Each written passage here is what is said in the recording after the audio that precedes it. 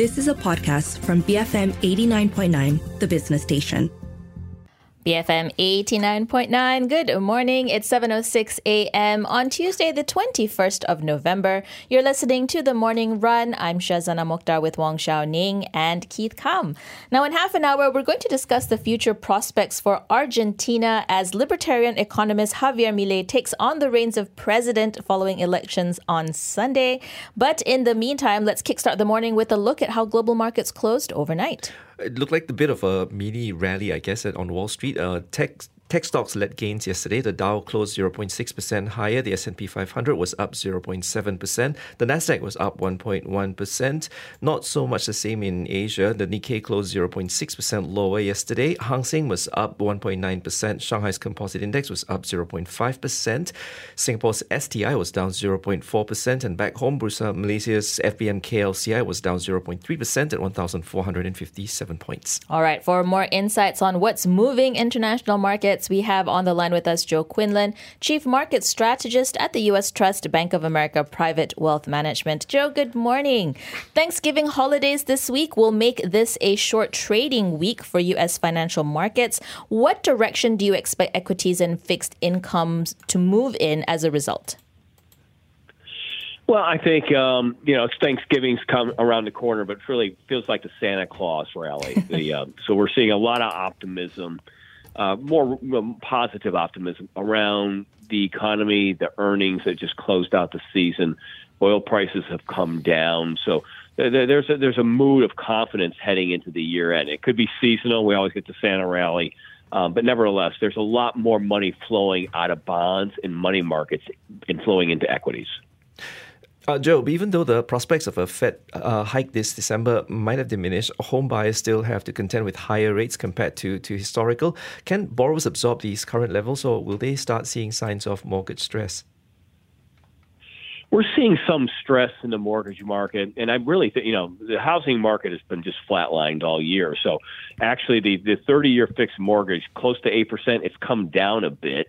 Banks are becoming more flexible. So there's the underlying demand just given the household formation. So the housing market is showing some signs of life. Yes, we need interest rates to come down further, but the fact that they're not going up higher from more of the peaks that we saw, that's positive news for credit-sensitive industries in general. What do you think about treasuries at this moment, Joe? There was a really large auction sale on Monday, and I think the market had to give, well, at least the government had to give quite a large premium to get it going. Are you a buyer of bonds at this juncture? I mean, we are. We like treasuries, but shorter durations, like 2-5-year, maybe the 10-year, we think they can rally here as disinflation. We're starting to see some disinflation come through. We think the Fed is done raising rates, but maybe not 30-year. That's too far out. And money markets are still giving you 5%. So it's very interesting. If you have cash and you're looking outside of equities, there's a lot of options, a lot of opportunities, whether it's the credit markets, money markets, along the treasury curve. This is a new environment for a lot of investors, and it's positive. It gives you more of that diversification. Okay, so, but in the longer term, what does this then mean for equities? I mean, the S&P 500, 4,547. We're back to the all-time high. Would you... Are you always buy it? Just buy the dips. No, it's a great question because the clients are asking the same thing. What about equities? Well, we always remind them that, if you go back to 1945, the S&P 500 total annual average compounded returns 11% plus. It's 11% plus. So buy equities on these pullbacks, maybe not at these all-time highs, but so whenever we get like a 5, 8, 10% drawdown on the S&P 500 in general, we're buyers. So it does. We do have to remind investors now, long term, it's really about equities generating wealth. And one more question for me, Joe. What about this 60-40 balanced portfolio, which was terrible in 2022? Is 2023, 2024 the year for it? Is it back? If every asset class is going to increase?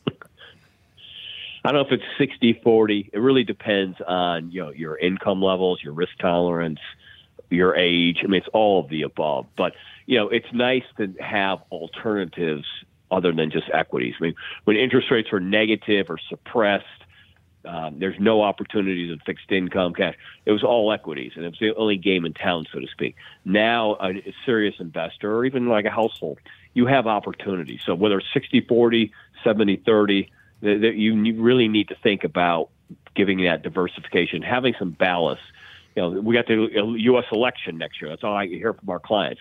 They're still holding on to fixed income and cash because of that, the volatility. Mm-hmm.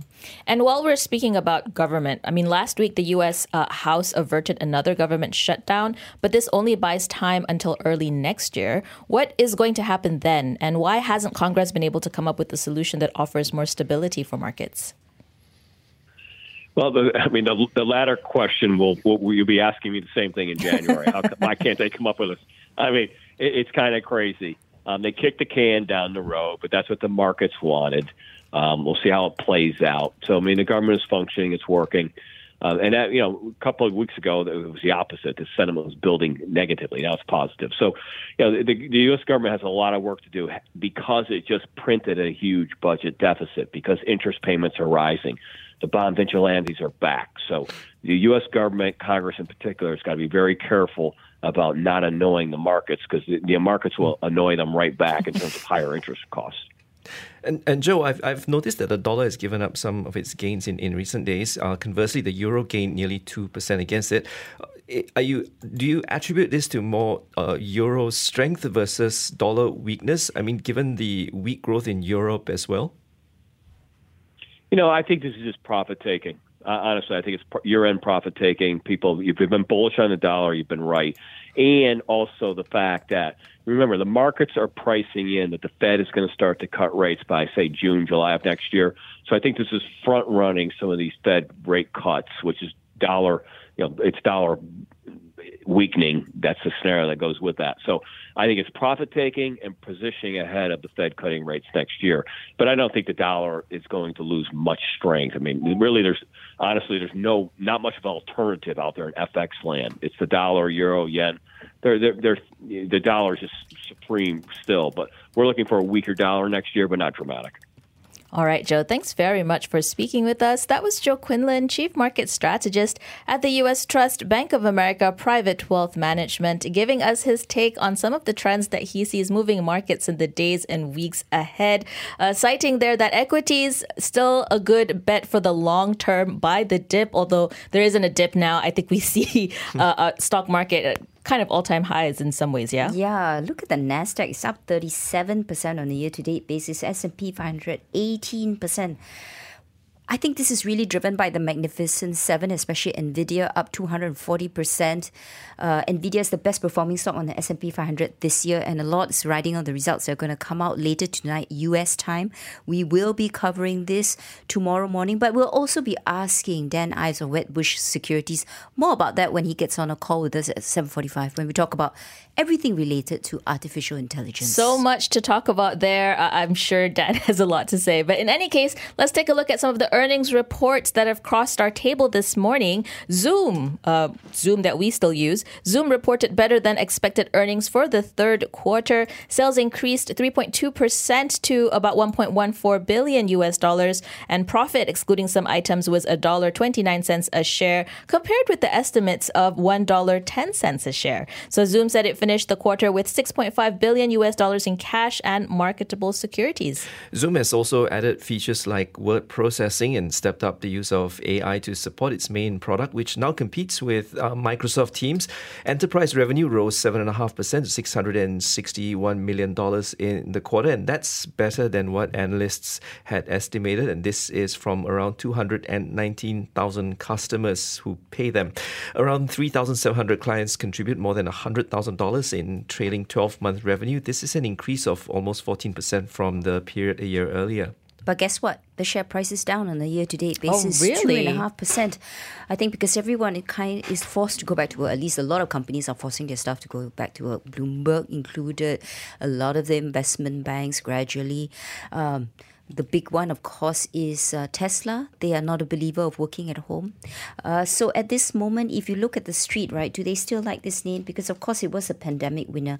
The answer for that at this juncture is no, because there's only 9 buys, 26 holds, 0 sells. Consensus target price for the stock, $81.57. It was up $1.88 during regular trading hours to $66. I think in the mind of the analysts, is that its peak earnings is behind it, right, not in front of it. So it's going to be very hard to get back what they used to enjoy, when we were all stuck at home.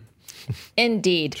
How fortunes fall, I suppose, was one thing to think about. In any case, we do have another stock, that's Xiaomi. They posted their first revenue gain in almost 2 years as device shipments outperformed the wider market. Sales for the third quarter totaled 70.9 billion yuan, exceeding analyst estimates of 70.2 billion yuan. Net income jumped by 183% on year to 6 billion yuan thanks to lower component costs and efficiencies across the business. Now, Xiaomi is China's 5th largest smartphone brand. It shipped 9.1 million devices in China, and that was little change from a year ago. It also outperformed its peers. It's also looking at electric vehicles. It's reaffirmed its goal of mass-producing vehicles in the first half of 2024 and signaled continued investment in this segment. And if I look at the picture of the model that they are planning to start production in December, in next month, with deliveries to begin in February 2024. It's a beautiful piece of machinery. Wow. Would you buy that? Is that your next car, Keith? If An EV? It really depends on the pricing, because some of the leaked figures here were like about $20,000. Okay, so it's times 4.5, right? And then, let's see. The stock has done really well. It's up 48%. It's listed in Hong Kong. Forward Ps, we're looking at 22 times. Now, does the street like this name? The answer for this is, I think, yes. 29 buys, 6 holds, 2 sells. Target price, 17 Hong Kong dollars and 60 cents. It was up 24 cents yesterday to 16 Hong Kong dollars and 80 cents. Bear in mind, this is, of course, a good proxy for all things related to China tech. All right, it's 7:18 in the morning. We're going to head into some messages, but we'll come back to look at more of the top stories in the newspapers and portals this morning. Stay tuned, BFM 89.9. You have been listening to a podcast from BFM 89.9, the business station. For more stories of the same kind, download the BFM app.